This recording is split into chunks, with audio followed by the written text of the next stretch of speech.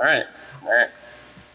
You did good. It was curling where I met him. Holy Christ, I can't forget him. He was throwing stones down sheet 5 with the rocks in the center. We knew we could do better. Meeting my curling man made me feel so alive.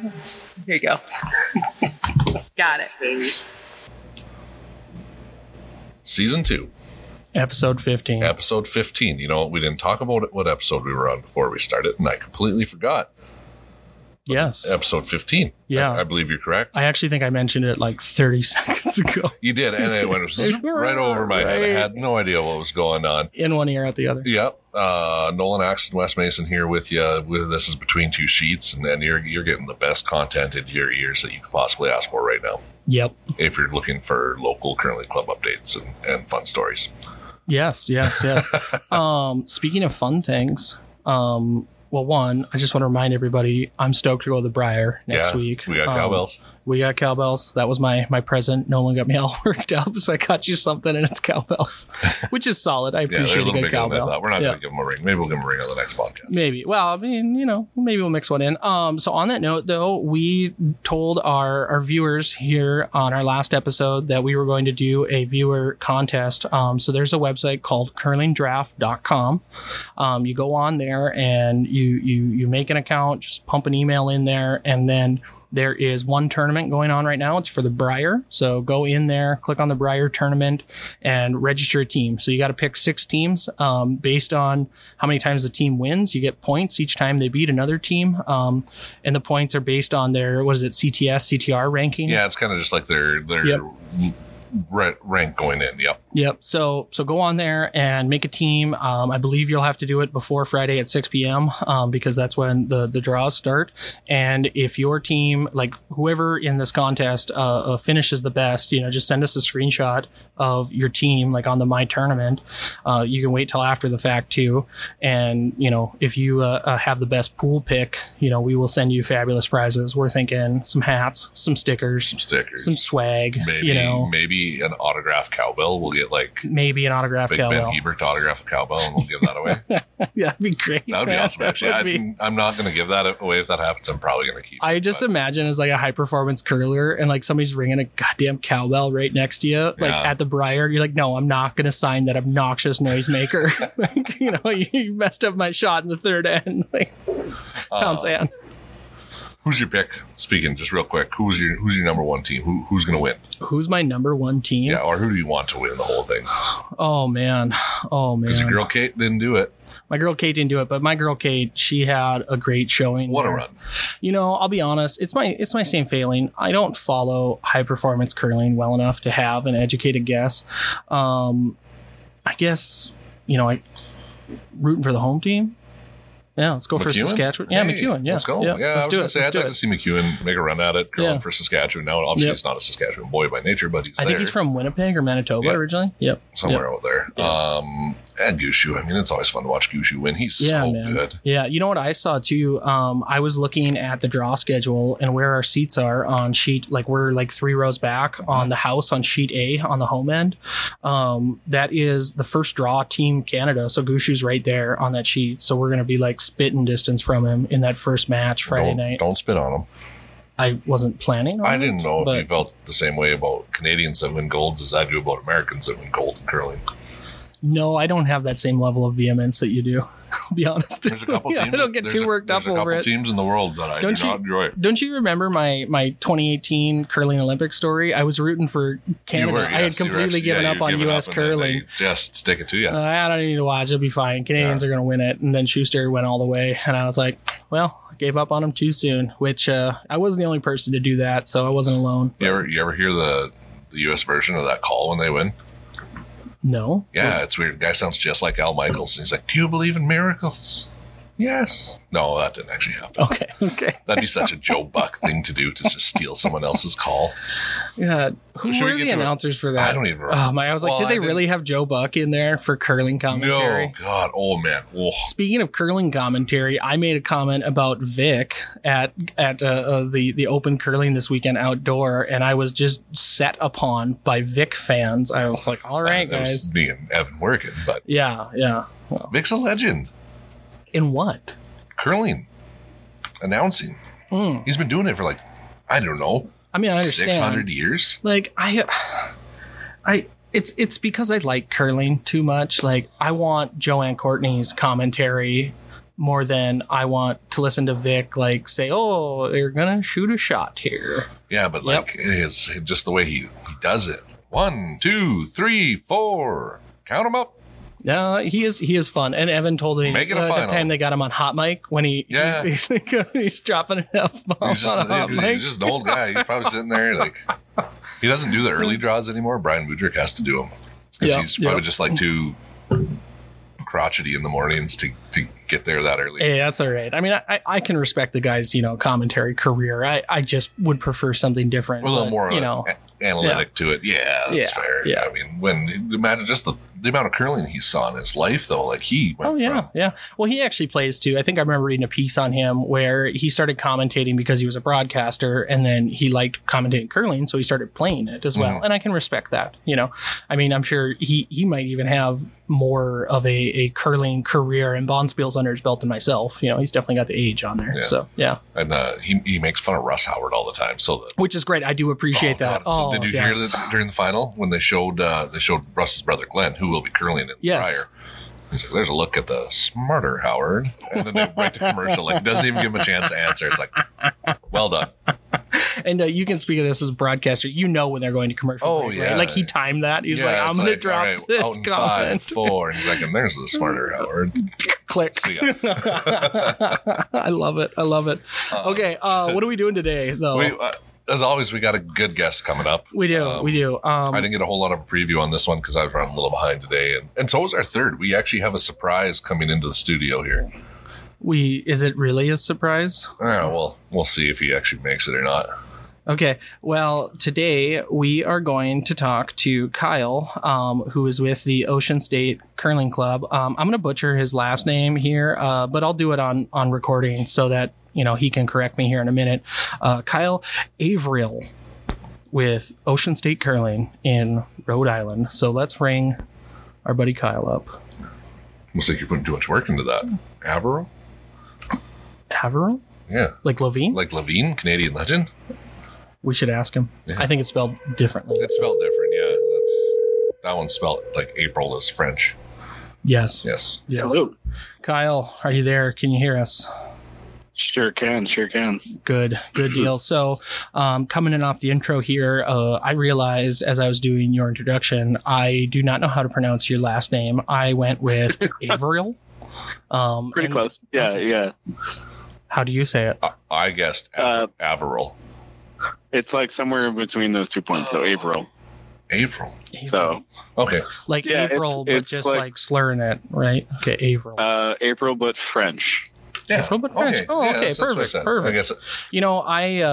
I have a problem with French names because I work for a company called Verendry, which is another fine French word, and I have to spell it for everyone. So is that how you spell electrician in? No, in French? No. Okay, Kyle. So you are with the Ocean State Curling Club out there in what is the town in Rhode Island again? Help me out. So we curl out of Smithfield, Rhode Island. We have curled in 3 other portions of the state over our tenure. Okay. So we've kind of moved around a little bit. Yep. We've kind of got roots in Smithfield right now. We kind of, let's see. I had notes on this. We have been there since 2019. Before that, we were in like an airframed building, like a bubble rink. Oh, neat. Yeah. And that was pretty neat until it fell down.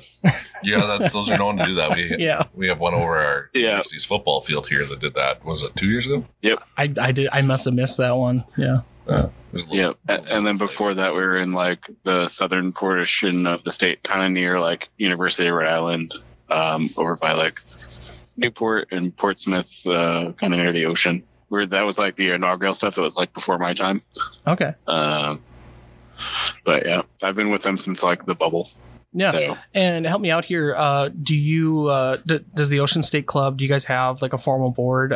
Do you hold a leadership position there? I think you're an avid volunteer at minimum, but. I try my best to be as much of a volunteer as I can. I try and set a really good example. Yeah. To get as many people on the ice as possible. Currently, I'm on the board as the merch and marketing. Oh, okay. Nice. Yeah, you guys have spot. real positions on there. We just have president, vice president, treasurer, and then people. workers. Yes, Laborers. people. Yes. Yeah, I'm kind of in that lower portion of laborers, I would say. So we do definitely have president, vice presidents. Yeah. We have co-vice presidents right now. We've got somebody for finance or treasurer, and then we have someone for equipment, that kind of stuff. So I think we have a board of about 8 or 9. Yeah. Similar to us. Yeah. Yeah. No, good deal. Yeah. So I was going to say on the merch and marketing part there, I remember when we first got in touch, I checked out your guys' website and I was blown away. I thought it was fantastic. Interactive, nice photos.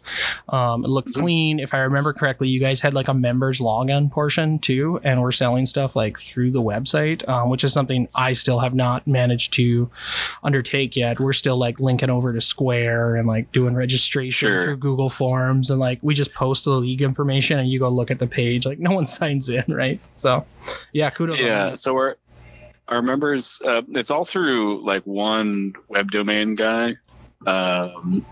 It's it's if you went to the very bottom of the page, it's Curling Club Manager.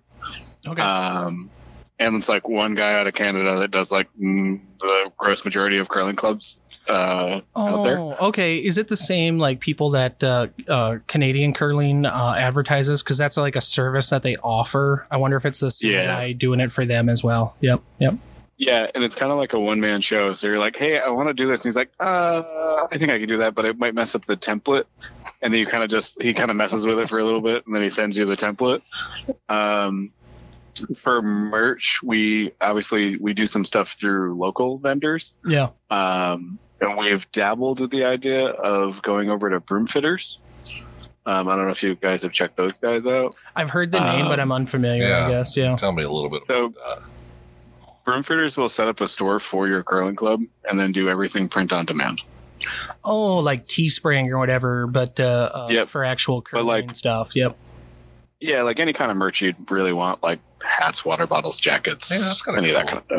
Yeah, that is kind of nice. And then you don't have to hang on to inventory. And then the stuff that's purchased off of their site, there's a kickback kind of thing program for your club. So basically anything that was if they purchase your merch, it's X%. If it's just random merch or just random t-shirts that are fun designs, there's stuff on that. So we're dabbling with that. But we're still trying to figure out how to do a hybrid of the two. Because we like our local vendor too, and we want to keep local people employed. Yeah, and that's a thing for us as well. We have a company in town, All American Trophy and Screen Printing, that we love to work with, and we have the same issue. We don't want to carry inventory, so for expensive items shirts, sweatshirts, jackets, we make people order, and then we submit the order, and then just give them out to the people that paid. And then for hats and cheaper stuff, we'll buy those in bulk and then keep them until they're dwindled down. And it works good for us. It's not the world's most convenient, but they're tripping over themselves hey, we'll manage the ordering, and we're no, we'll take care of that, don't worry about it. You don't need to deal with our members. Right. Yeah, so that's kind of our low lift hybrid, is trying to figure out that side of the world. And they're out of I believe they're out of Brooklyn. And one of our members, actually Mike, that was supposed to be here with me today, but I really didn't get him to get on here, and I really didn't ask him the question, to be honest. Just because life's been crazy. We just spent a few days at a bonspiel, so life's been crazy. So I gotta ask, how'd you do in the bonspiel though? Terribly. Oh well, did you have fun? Yeah, we had. It was the Dykes. It was a 5 and under national qualifier. Oh. So I didn't have crazy hopes that I was going to be staying the A event too long. Yeah. But we had a good time. We won our first game, draws to the button, in a very triumphant way. But we took 2 losses on the back one where we just as curling goes, right? You play against a team that doesn't miss and you miss. So we lost. Yep. That's actually funny you mentioned 5U because we just got kind of turned on to that. Last interview we did was this guy, Zach Anderson, out of Minnesota, and he qualified for 5U Nationals for the second time this year. So, yeah, we just kind of got in the know on how that circuit works. So, yeah, funny. Yeah. Good for you getting out there and giving her a shot. I don't go compete in like any real high performance spiels. I'm a social curler. So, kudos for getting out there and giving her a shot. Yep. Yeah, we'll try and mess around. I have a team or like a group of maybe 6 or 7 of us that somehow make a team on occasion. And then we'll compete as those kind of 4 or 5 individuals. Yeah, well, my league team, I have 6 people on that as well. You got to pad it a little bit for scheduling issues. And I want to introduce our other co-host, Clay, just wandered in here. So, Clay, can you say hi? Hopping on late.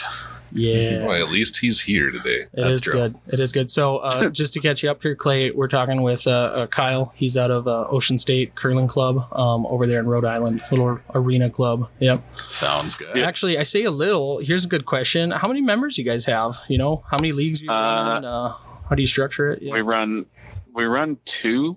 We have about 80 members. And that usually fluctuates like, I wouldn't say it's the same 80 members every year. Yeah. But we definitely have like a Rhode Island in general and Providence specifically is a pretty big college town. So we do have a lot of people that kind of like come in for college, curl a little bit, and then like move on. Or just restaurant industry as well as a couple big hospitals. So we do have a few people that will like kind of come in for a little while and then move on. Yeah. But we have a pretty steadfast group of like 60. And then about 20 people that are kind of in or out, depending on how their life is. Yeah. We run as of right now, we have ice time on Thursdays, and we have ice time on Sunday afternoons. Okay. Oh, interesting. So is it like half and half then? You got like 40 of them are in that Thursday league, and then Sunday you got another league, or?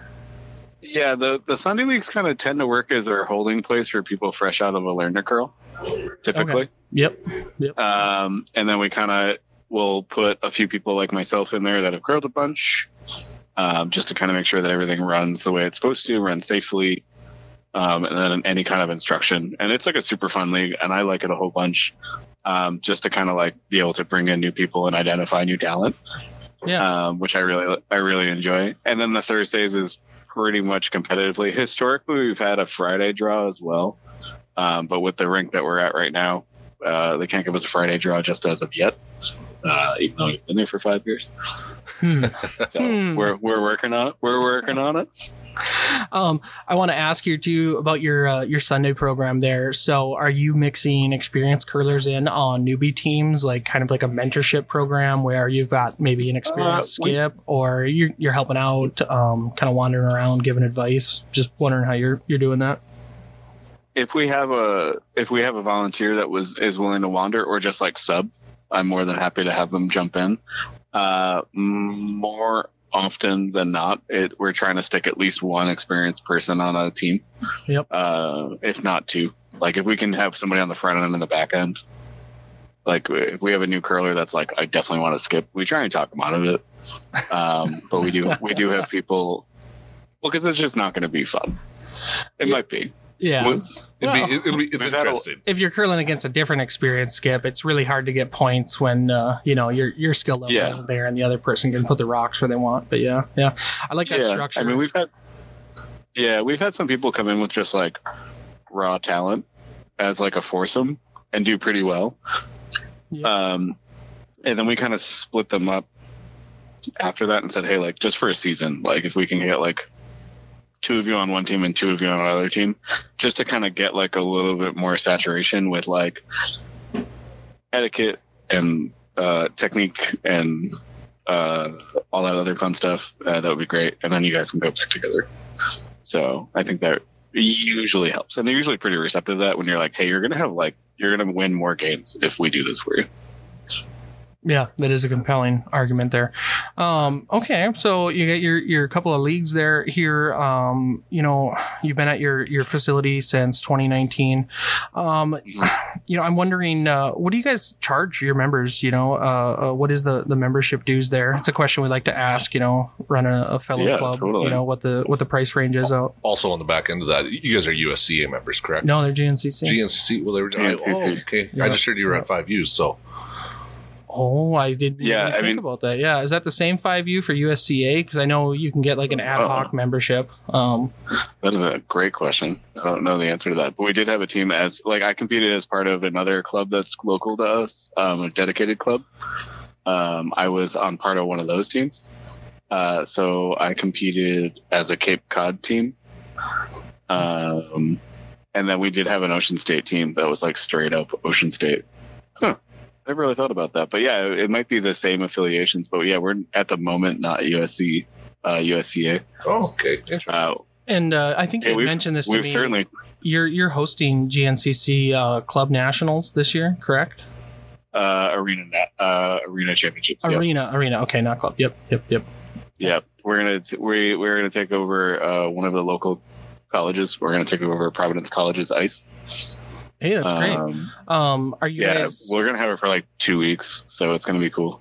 Is like GNCC bringing in like ice techs and stuff to help you guys get there all squared away? And do you guys have a scraper? Is that something you do? No, we don't even have that. Okay. So we're gonna bring in equipment from, I believe, Broomstones and the Country Club, which are both out of one's out of Wayland, Mass, and one's just outside of Boston. Yeah. They're both technically just outside of Boston, but Broomstones is the founding club of the GNCC, right? Am I on base there? It's one of them, like yeah. The Mecca, it's the Church of Curling. Yeah. Actually, they have like these, but whatever. Well, they have these crazy like vaulted ceilings, so it does feel a little like a cathedral. We do too. I'll send you a picture when we're off. Yeah, so you can tell us we're the parish of curling or something. We can step down. Yeah, we that's where I was this weekend actually. Oh, okay. Well, yeah, that's really cool. Okay, so you guys are in GNCC. Should we switch over to talk about you a little bit, Kyle? I guess I'm curious about sure. how you came to curling, and what you've been doing with the sport outside of instruction and running the club. So, I mean, I've been curling for just about 5 years. If I was in a 5U, so I kind of started curling because it was, anybody else saw it on the Olympics, kind of understood it, but didn't really fully get it. But I was like, I don't know, there's something magical about this. There's like a lot of yelling that I don't understand why they're doing that. And like the stones move like in such a weird way, but it's all like kind of mesmerizing, right? Yeah. So I was like, well, me and my girlfriend were like, it's a Sunday. We'll go to a Learn to Curl. We'll check it out. Maybe it'll be something to do. We kind of live in, we were kind of like weird sports people anyway. So my girlfriend plays roller derby. So adding curling to the mix wasn't that much of a stretch for a fringe sport overall. So we did the Learn to Curl. And at the time, I believe the incentive was like, hey, we'll give you back your Learn to Curl money if you jump into a league. And I think Sunday leagues at that time were like $125 with dues, like for a 5-week session or a 6-week session or something like that. Yeah. So it was like $85 for each of us. So like 85 per head. So we're like, well, I mean, that's something to do for 5 weeks. Maybe we'll make some friends and like, we'll figure it out. Yeah. And then I made it through the first 5-week session, like kind of what I tell a lot of people, I guess, is that in that 5-week period, you're a person who curls. And then like somewhere around like week 8 or 9, you become a curler. That's a good way to put it. Because like you kind of like, you're just like, I don't know. I always feel like I'm in the wrong place at the wrong time and I'm doing the wrong thing all the time. Yeah. And then somewhere around like, I don't know where to stand. I'm supposed to be up. I think I'm supposed to be throwing stones. I don't know who has the hammer. I don't even know what that means. I don't know how to score anything. All of that, like really, really early on, like anxiety. Yeah. And then somewhere around like week 7 or 8, it just kind of was like, oh, I can do this. And then I started getting some people in the club to like kind of talk about like my delivery and like sweeping and all that other fun stuff. And then I just kind of got hooked chasing really good shots. Yeah, I did hear on the other podcast you used an analogy that I love about golf, and it's one thing I say about curling is it's a lot like golf in many ways, but one of them is that every game, hopefully you'll have like that one shot that you can really hang your hat on and keep you coming back to it. And I love those moments too, talking about chasing a good shot, it feels really good. That was this weekend, right? So, pretty serious hit followed by a beautiful draw, and that was what I'm gonna call like my weekend. Was like that back-to-back shot, because that doesn't happen all the time when you're asked to throw a pretty decent amount of weight and then throw a draw and you nail both of them. The changeup, I call that the changeup. Yeah, it's the toughest. Yeah, the changeup's the hardest, and you're always asked to do it as a skip. You're like, hey, do a triple takeout and then a button draw back to back. I gotta throw into the parking lot, and now you want me to hit T line. All right, let's see how it goes. Yeah, exactly. And like, what like kind of positions are you guys preference at? Like, what do we curl at? I think we all... where do you prefer? Oh, skip, 100%. Skip. Yeah. Nice. What do you normally curl on? I know if you're going and like picking up on teams, you're probably they're probably making you throw second or something. But where do you prefer? I love being a vice. I really do. Solid. I mean, I battle with ADHD on a daily basis. So being a vice really helps. In the sense that I've got something different to do every end or every portion of that end. Yeah, you can say and it's all important. Yep. And it's all important. But, you know what I mean? And it's not the same thing. Like, I'm not a second just sweeping and throwing rocks, which I do like. I was actually a second this weekend, which I totally forgot how physically strenuous that is when you got to do like 3 games in 2 days. Then if we went on, it would have been 5 more. We would have ended up in 8 games from Thursday night to Sunday morning. And those are 8 ends, right? Yep. Yeah, that's all. That gets I'll long. say it. That's too much curling. You gotta, it was brutal. This isn't the Scotties. We don't need to do like a 10-team round robin with a 4-team, lead in. Like just 5's fine. I took my free drinks and my prepaid steak. I went home. Yep. That's a win right there, right? Yeah, it was solid. Good. It was a good meal. They're like super good hosts at Broomstones, so can't say more about like the hospitality and the food and all that other fun stuff. It's on my list to go check out. It's pretty high up there. I just have never made it to the East Coast as an adult, so kind of lacking there. I mean, it's on one curling lane, so. Well, we look at the analytics for our curling podcast, and we've started to describe it as the curling belt. It's like this strip that goes from Saskatchewan through Minnesota, like down the Great Lakes region, and then all the way over to the East Coast. That's what we're defining as the curling belt now, just based on our viewership, because obviously if they're listening to our podcast, they're serious curlers. So. Very serious. To get back to your story, Kyle. So you joined up. You were doing it with your girlfriend. You made it through the intro course, and you finally found your footing at that week 10. Where did you go from there? How did you start going to spiels? What talked you into that? Because that is a big step. We struggle with that at our club, trying to convince league curlers to, 1, participate in our weekend spiels, and then 2, take that next step to traveling out of town, and spreading the good word of My Not Curling. But so I guess it started. Let's see, what was the first bonspiel I did? I think it was either Bay State Games, which is like a little tiny bonspiel that operates between like almost like the Goodwill Games of Massachusetts. And they do like a winter version. I'll actually be doing that again this year. But I genuinely think it was GNCC Arenas. I ended up on a lottery team. So because we were hosts, we were able to have, I think it was 2 teams guaranteed. Mm-hmm. And then a team dropped out at the last minute, and there was just a bunch of people that were listed as alternates. I was one of them. And they threw together a team really quick. We had never played before. Basically had never been on the same sheet as one another. Yeah. Yep. And and then basically curled our way through that tournament. Ended up in the C event final, and got roasted by Atlanta, if I remember correctly. But I was a finalist in basically the first bonspiel I ever went to, so it was pretty cool.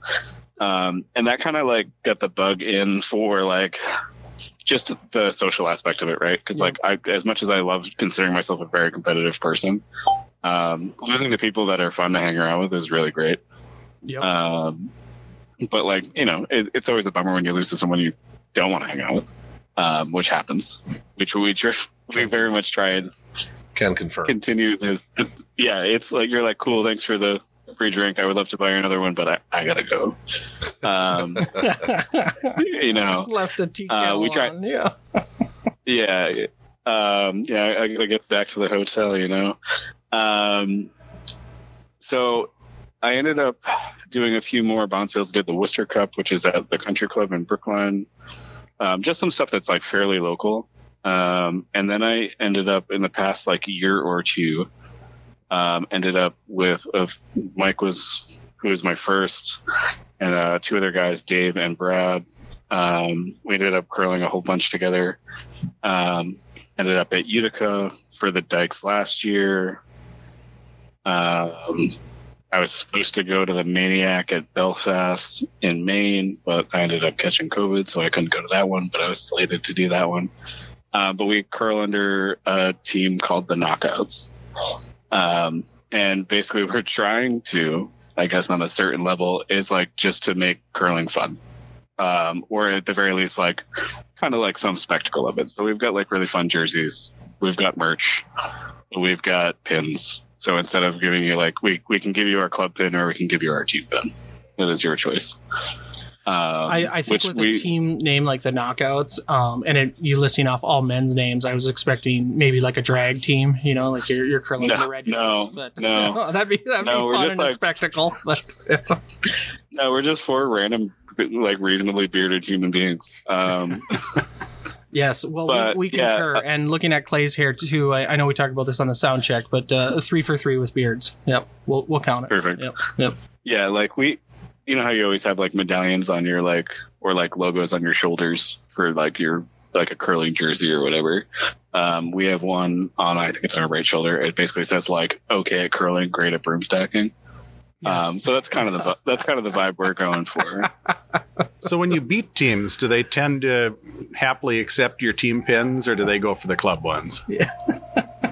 We just got for this bonspiel, we just got the team pins. So more people are excited about them. They're happy to take the club pins too. Our club pins are pretty cool. Mike, that was slated to be with me here today, is designed all of those. So he's a kind of a force of making pins and making logos, and it's kind of his day job, but it's also like his passion. So what do you think, Nolan? We need to get some team pins that say good luck. Yeah, we do. Yes, your pre-game greeting. I just know with the podcast stickers we give out, and that I almost exclusively find them on urinals and under toilet seats. Maybe that we didn't put there. Yeah. I think I know what's going to happen with them, but yeah. So you also mentioned you're getting close to the end of your 5U tenure. I wanted to ask kind of what your future plans were for curling. You want to stick in that competitive side, try for like arena nationals and things like that as you continue on? Yeah, I mean, if I get supported by a team that was significantly better than I am, sure. I'm more than happy to like try and continue my craft and getting better and better. I'm trying to work on something kind of like every season that I can meaningfully get better at. So like my focus right now is like sweeping more meaningfully, and not just kind of like rubbing a broom on the ice, but really kind of like getting in it and using my whole body as opposed to just my arms or my upper body, which is like, it's a workout. For sure. But like over this weekend, and I keep going back to it, but it's just the most common, the most current point I have, kind of really adapted to like, really get up on my toes and really driving the broom with like the whole front of my body. And the hurt is not as bad, but it is from like my shoulders to like my toes. like the soreness is all over, as opposed to just like I can't pick up my arms. I guess that's a win. It's weird, right? Like it's a bunch of muscles you use for nothing other than sweeping. And I like that you say that too, because when I grew up in Canada, so I curled when I was knee high to a grasshopper all through high school, and we actually had competitive high school curling up there. And I was a vice. I shot third because I could throw the big weight really well, and I was a heck of a sweeper. So I'm kind of a sweeping nerd. And so when you say you want to learn how to get like that proper form and everything like that, my first piece of advice is 90 degrees at the hips. That's how you get all that weight right down on the head of the broom. So, and I've kind of like subscribed to like the kind of like we really don't know 100% what is the most effective thing for sweeping as of the moment, as far as I feel. I mean, obviously pressure is there. And like RPM or like head speed is for sure, but like which muscle groups do I engage to do that? Have you guys? Yes. Have you guys? It turns out it's all of them. Yeah. Have you guys started directional sweeping then? Excuse me. On our ice, it's like really non-consequential. Oh, good point. Good point. When we're like out in the world and we're on dedicated facilities, for sure, we'll push or pull if we need to. Right on. No, it's a fun part of the game that's almost overlooked a lot, and especially with the new teams, they do it because you see it, and it's like this is what we're supposed to do, but they don't know why they're doing it. So. Well, if I had a nickel for every time I saw somebody like sweep in 4 feet in front and 8 inches off, where the running band is on the rock, I'm like, you could just stand there. You're doing the same thing, like you don't understand what's happening. Love the effort. But yeah, sweeping wins games. That's what I tell people when I teach learner girls. I'm like, sweeping's hard, but sweeping is the difference, You watch the professional stuff nowadays, like it's the front ends. Like they throw their weight, the front ends know the weight, they know where it needs to be, and they know when they gotta go, when they gotta be off. It was so great in the Scotties listening to the front end chime in on those tough shots, and when I like they know the weight for this one, like what you need to throw better than like the skip even, because they've been down there watching it and timing them all as well. Not to get too off subject, but how important do you think sweeping was in some of Rachel Holman's shots? Like 90% of them during the Scotties. Oh gosh, I mean every shot on. Well, yeah, wow, you can't hard. You can't shoot the percentage she did in that tournament if your sweepers aren't doing the right thing every time, because sweeping can ruin a shot, as well. So and what I was getting at is the speed at which she was throwing. Yeah, that double she threw in the first game she played against Jones was a 6.5 second rock. She threw a 5.8 against Jones. Yes. Yeah. And just imagine trying to keep up with that as a sweeper and be able to put down any pressure to matter. Yeah, Kyle, are you an avid Scotties fan? Because that's our absolute favorite week of the whole year here is the Scotties. Yeah. So. I mean, I definitely watched some Scotties. I definitely watched them this weekend. I mean, I'm a big Briar guy as well too, so I'll watch any curling that I can get without really buying another subscription to another thing. Wonderful. They're all free on YouTube if you go to TSN. I think he knows because he said he watched it. Yeah. But he subscribed. Oh. Yeah, nice trick. Yeah. You go to YouTube and then click on the TSN channel. You can catch them live. Yep. And then that's, just for this year because of the streaming rights, and TSN was like, well, we'll air them for free in the US. Also, a fun Briar fact, we're going to be there opening weekend. So if you catch any Briar games, we're on the side of sheet A by one of the ends. Cool. On the home end. The home end. I don't know how that works, but we're like 3 rows back. So I know we're not doing a video call here, but maybe you'll see our mugs out there ringing cowbells, getting escorted out. Yeah. So there's 3 squirrely looking bearded guys. It's probably them. That'll be us. Yeah, we'll have our wives with too. Yeah. So they'll bring the looks up a bit. Yeah. So went from tournament play to a learner curl. Instead of playing in a championship on Sunday, I attended our most recent learner curl and instructed. So you gotta. Yep. It never stops. No, it doesn't. The work is I hope they never stop. I love learner curl. Yeah. I love teaching people this sport. I don't know. There's a big part of me that's like, we need a sport for weirdos, right? That's where we're all at, right? Mm-hmm. Yeah. If I was like a normal human being, I'd play baseball.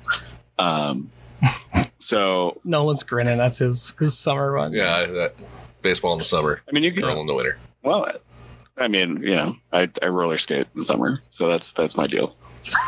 I agree with you about the learn to curls, man. That's where I found my niche too. Really is bringing newbies into the game. I love teaching learn to curls. Yeah. I love bringing people to sport.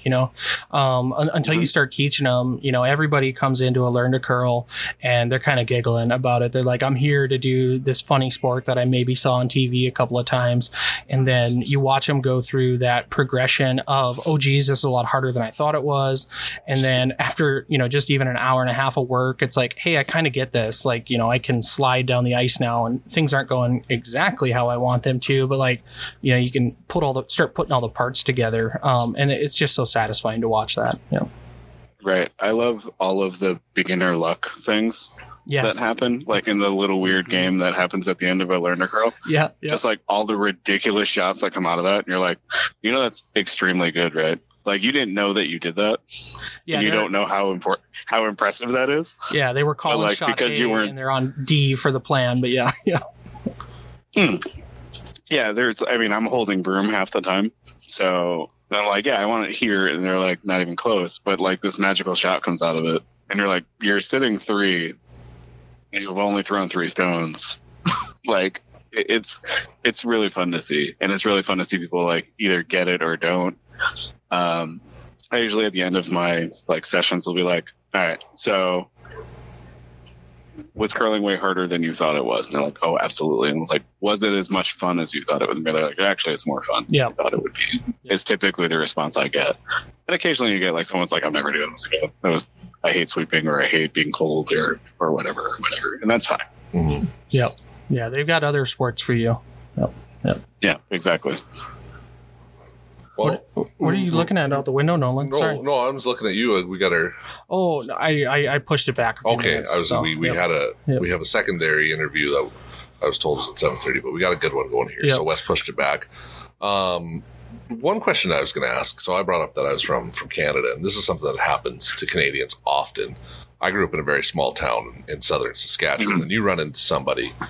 And this is kind of off the curling topic, but you run into somebody from, say, down here, and they're like, oh, do you know so-and-so from this place? And it's like, well, I just told you I'm from a small town in southern Saskatchewan. You asked me about a town up in northeastern Ontario. Like, no, I don't know everybody in the country. Isn't it more embarrassing when you do know them, though? It is. It's awesome when that happens. You're from the state that is home to TV's Family Guy. That's for sure. How often do people from out of Rhode Island ask if you know where Quahog is? It happened a lot more when it was really at its prime, or when I traveled a lot. But yeah, no, it totally happens. Apparently, Peter Griffin is based on a security guard from the Rhode Island School of Design. Oh, that's what it was. Yeah. Because the reason why it's based in Quahog is he went to Rhode Island School of Design for animation. So he I guess his lead animator is actually from Rhode Island. He was from Connecticut, nearby in Rhode Island. But yeah, Quahog is this mythical place that obviously doesn't exist. Right, fictional. Yeah. Okay, I was confused because I thought you were saying it was. All right, good. No, Quahog's a thing that you eat. It's a giant clam. It's a clam. Yeah. But I was going to say where I thought you were going before was kind of the 4 degrees of separation of anybody from Rhode Island. I don't know about that. So if you treat it like a small town from Saskatchewan, it's kind of like that, where it would be you would say oh, where are you from in Rhode Island? So I grew up in Smithfield and Providence, and I graduated high school in Smithfield. So it's not uncommon for you to meet another Rhode Islander and say, hey, what year, what's high school did you graduate? What year? And you're like, do you know Bob? I'm like, oh yeah, of course I know Bob. Yeah. And it's and it's, or I know Bob's younger brother or something. But it's a big, small town in the sense that geographically it's very small. Honestly. Right. Yep. Nolan, how often are you asked what Canadian province you're from? Often, yeah. Well, what province did you grow up in? Well, I didn't grow up in Providence. I grew up in Saskatchewan, which is a province. Yeah. And then we're always asked when I travel outside of New England if Rhode Island's part of Long Island. Oh, geez. Isn't it baffling just how people don't understand the geography of their own country? Yeah, I mean, I feel like New England's pretty tight as far as like the shapes are really distinctive. Mm-hmm. Unless you can confuse Maine and New Hampshire and Vermont pretty easily, but Vermont's on the left. I can confuse them all. I do get those mixed up every now and then, but yeah, Vermont's the big spoon. My wife's Canadian too, and a lady at our outdoor event this weekend was saying I need to give her geography lessons because she doesn't know if Philadelphia is a state or a town, and it had been a long day for me. And I went, isn't that where Boston is? And she looked at me, and I went, no, Philadelphia is the town. Yep, okay. Sorry, Heidi. It was Heidi Super, by the way. It was yeah. That's awesome. So that's really it'd been a long day, man. Yeah, that's fair. Yeah. That's fair. Oh, yeah. Oh, God. I just can't get over how close everything is over there, too. I looked at where you guys were on the map, and I was like, well, you're as far from Boston as I drive every day to go to work, but it only takes me like 25 minutes to get to work because it's 70 on section line roads. I bet it's a lot longer to get to Boston. But well, yeah, that was my commute this morning. So there we go. So by train, let's see, what time did I leave my house this morning? I left my house at 6:30 this morning, and I got to the front door of work by train at like 8:05, and that was by train. Cheesy boots. If I drove on a Tuesday, you'd still be probably would have been like it'd be like 2 hours, easy. That would be frustrating. Yeah, it's just something you get saturated in. You just kind of get used to. A lot of podcasts, a lot of music. Just like those days when the blizzard rolls in and you got to drive 15 in 4-wheel drive all the way to work. Like you just accept it, You're like this is what's happening. Right. Yep. Yeah, in some parts of like 93 on the way into Boston in the morning, you're maybe going 10. So like, as far as I'm concerned, that's not driving. They wonder why work from home is so popular. Yeah. Well, and that's the reason why I commute in the middle of the week versus the ends of the week. So if it was the middle of the week, or if it was like yesterday, I would have drove in. Because typically your work from home hybrid schedule people are not going to work on Monday or Friday. So the middle of the week is where kind of like everybody shoehorns themselves into Boston to get their office hours in. So that's how I kind of stagger it and keep myself sane. But I'm like, if you ever flew into Boston's airport, I'm like 2 miles from Boston's Logan Airport is where I work, and then I live in Rhode Island, so just in the corner. So I'm only like 5 miles from Massachusetts where I live. Nice. Well, we're getting near our end here. One topic I did want to discuss with you is logistics of how you guys keep an arena club functioning. I'm curious what ice prep and stuff looks like for you guys. And then as well, I would really love to hear the story about when your bubble went down. It just seems like, I hope no one was injured in it, me asking. But, No, there was no casualties. There was only a frozen turkey left behind. And that's part of that story. Okay, yeah. So fill me in here on some of that. So I want to say it was like right around Thanksgiving, and this will make sense in a moment. But it was kind of, I want to say that was 2017 or 18 when that bubble literally fell. But it was like November. It was cold enough where I believe it did snow. So we have two theories as to why it collapsed. One, it got cold enough and then hot enough where like all of the snow just kind of like crushed the bubble. The other theory is that someone clipped it and it went down and like literally popped it. And that's why it went down. The reason why a frozen turkey was involved is because we did like a turkey curl like event every year. We just like duct tape a pie plate and a curling handle to a frozen turkey, and basically whoever puts it closest to the button gets to keep it. That's fantastic. And it's like, I want to do it. We throw like some we throw some like money in a barrel, and like it's all donations to the club. But like if you get it close to the button, it's yours.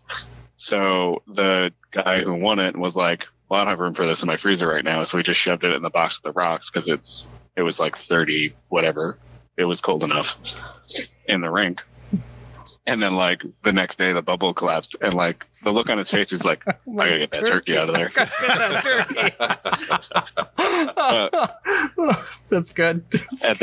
At that point we had houses in the ice. We had vinyl houses in the ice. And when they put all the air back in the, like sealed it up and put the bubble back up and did all the things, our houses were on the roof of the airframe building on the bubble. So they were like water suctioned to the roof. Oh no. I got a fun one about mine was a chicken casualty, but this was at one of our bonspiels, and they do a meat raffle at it, and I was up there as like, you know, somebody helping run it, drawing names or tickets out, you know, and I drew myself like 6 times. So there was accusations of a collusion up there. And one of the gentlemen, Dean Eman, he was, I think he'd had a couple, but he was saying, well, you know, you don't really need all that stuff. You know, other people bought tickets too. And I was like, Dean, here's a whole chicken for you, man. I don't need this. I've got, you know, $140 worth of meat already. So here's a fryer chicken for you. Yeah. So, yeah. There you go, bud. It still hurts a little bit. I miss that chicken. But, I mean, you know, yeah, the chicken that never was. Yep. So, do you got more on the bubble story? Your circles were stuck to the roof there. Did you? Yeah, they were stuck to the roof. And then I think basically we had because it was an airframe building. Like obviously, exterior temperature really dictated when our season started and when it ended. Because we couldn't really keep the temperature down too much beyond ambient temperature. Yep. So I think that we used that kind of as a clean break, honestly, to move on to like our next space. And that's where we ended up in Smithfield. Yeah. So what does it look like now that you're curling in Smithfield? I hear with a lot of, I saw some pictures. It's a hockey rink, right? I think you guys go set up cones for your lanes. Yeah, you know, you're keeping your cones for lanes. Rocks in a deep freeze. Is that your guys' MO too? I hear that's they're off the ice. If we had a cooler plate, I would love that. We try and get them on the ice as quickly as possible. Oh, okay. Yep. Yeah. I mean, lots of things that are left to being not super ideal. Yep. We draw on our houses with Sharpie right now. Cones for lanes, blue lines as hog lines, all that fun stuff. So we try our very best to kind of like do what we can with what we have. Mm-hmm. There's been a medium amount of conversation about pursuing dedicated ice. Obviously, where we are in the world it makes it a little difficult, but it's still in the conversation. In the very early parts of it, like figuring out if it's feasible and like what it's going to cost to make that happen and all that other fun stuff. Have you guys been talking with like that dedicated to dedicated group? And like I know Don Peace out of Traverse City. Those people are you hooked in with them or working with GNCC or just kicking around local? We've kicked around some local stuff. I've probably talked to every club that's transitioned from arena ice to dedicated ice that has done it in the past, 5 years. I've probably talked to all of them at some point or another. Just to kind of get an idea of how that's done. But I haven't talked to that group that you're speaking of. I would love to get that information. I'll send it to you afterwards. I don't have the book, but this gentleman, Don Peace, he's out of Traverse City, if I'm not confusing the names. We had talked with Fort Wayne, Indiana, and they're an arena club right now too, and they hooked me up with him. So I got to ask, are you thinking, if you guys do get progress on moving to dedicated ice that you guys are going to try the warehouse model out, or are you hoping for that sweetheart deal for the dedicated? I understand it's early, but I mean, the one thing that there's no shortage of in our area is like old mill space. There's also a lot of like reclamation projects where there's like buildings that need to be rehabbed, that kind of stuff. We've also looked at like just straight up like a metal frame building in a slab. We've looked at kind of all angles of it. So I mean, the building itself doesn't have to be super pretty. That's probably like a tertiary concern for me. Yeah, I would really like it. Yeah, that's number one. Yep. Is it long enough? Can I put ice in it? Is it going to cost me $5 million to make it cold? Yep. That kind of stuff. But we've talked to enough human beings, and it's definitely possible. It just costs a lot of money, and that's the reality of it. And then like hopefully growing our membership along with that, because our restrictions right now is the lack of leagues that we have available to new curlers, right? So we just have Sundays, but if you want to progress further than that, you just have to be quicker on the draw than kind of everybody else in the club to get into that Thursday league, or become a fun. I like it. Yeah, and we have people that are willing to like just be social members just to kind of do that. But I would love a space where we can like room stack and do all that fun stuff all under one roof. Yeah. Well, when you guys get the fundraising drive going, give us a call. I'm sure we'll be good for something, to support you. So yeah. We'll love that. Yeah. I mean, we have enough creative people in our club, and we have enough people who are tenacious, where I think the fundraising effort, it doesn't really scare me as much as I think it should. Yeah.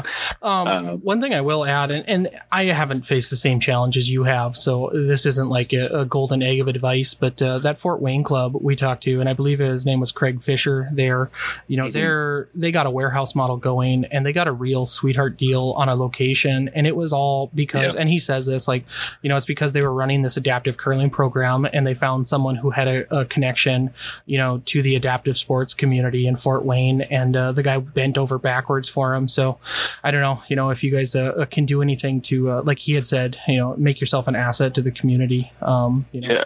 Oh, that's definitely like we've talked about like the social club model as well, in the sense of like it is a curling club, but it is also a social club. Yep. In the sense like you want to come here and have beers, like you got to pay some dues, but you can definitely do it. Yeah. Any way we can kind of keep the doors open. Obviously we can't curl in the summer. So there was like conversations about like secondary uses for whatever other fringe sport, maybe. Your guys' hockey arenas don't keep their ice in the summer? They take it out? Hockey arenas do, but dedicated doesn't. Oh, okay. I get what you're saying. Yep. Yeah. Yep. So the Cape Cod Curling Club does like a summer spiel, and they put the ice in just for that like 2 or 3 week period. Mm-hmm. But it's a really cool spiel. Probably an excuse for you to come out to the East Coast.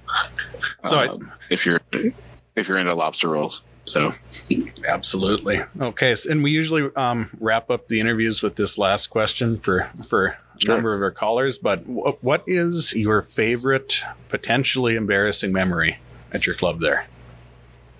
Or just favorite memory. Favorite memory in general. I think the way we usually phrase it is most memorable. When you think of curling, you got one last thought on it. Like that's your favorite moment or most memorable moment. I think one of my favorite moments about curling was hosting GNCCs in 2019.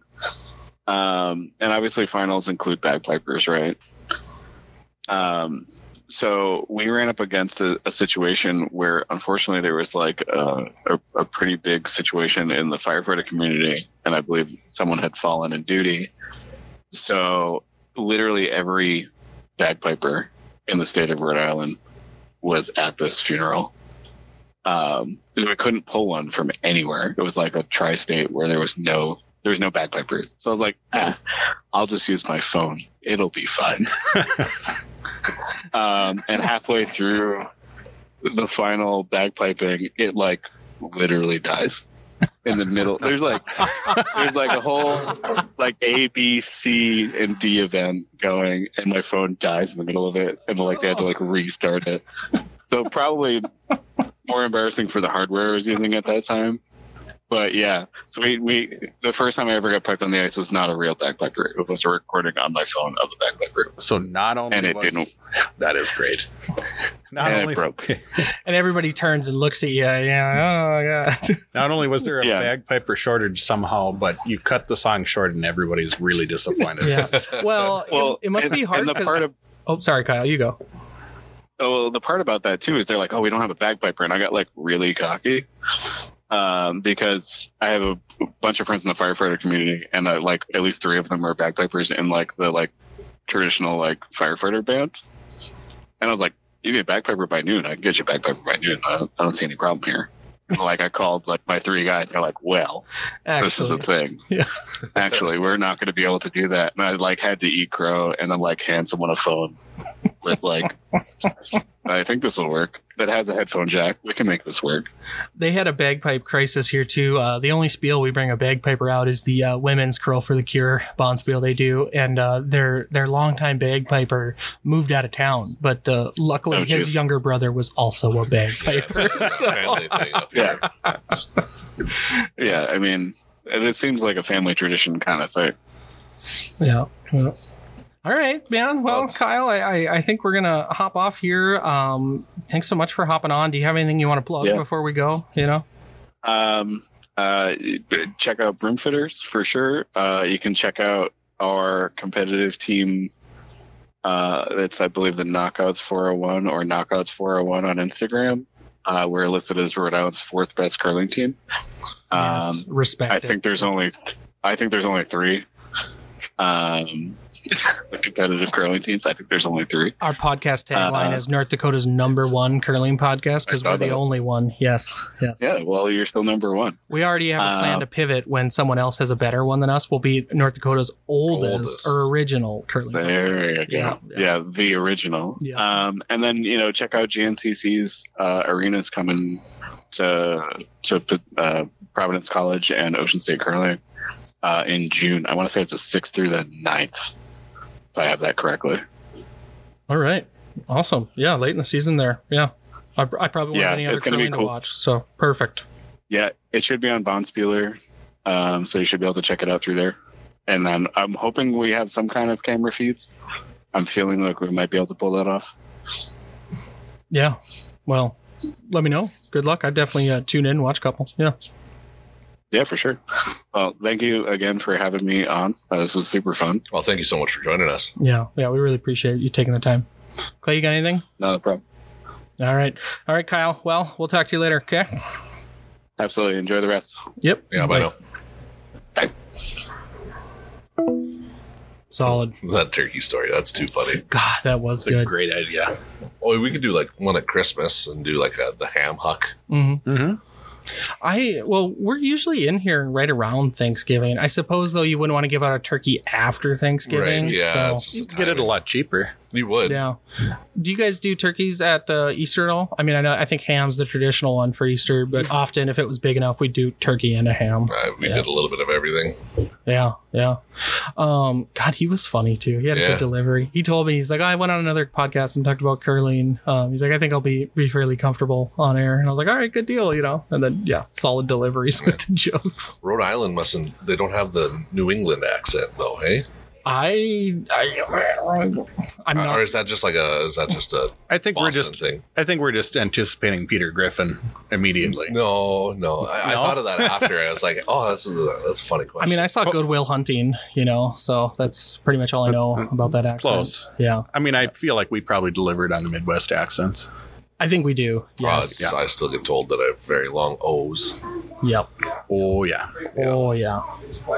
All right, boys. Well, anyway, you stuck around here. I just want to plug curlingdraft.com. Again, go on there, get your Briar team made. You don't need to send us anything until you think you're the winner. So go ahead and do that because it needs to be done before the Briar actually starts. And we're going to record another one. I don't know when we'll release all these, but catch you later. Bye.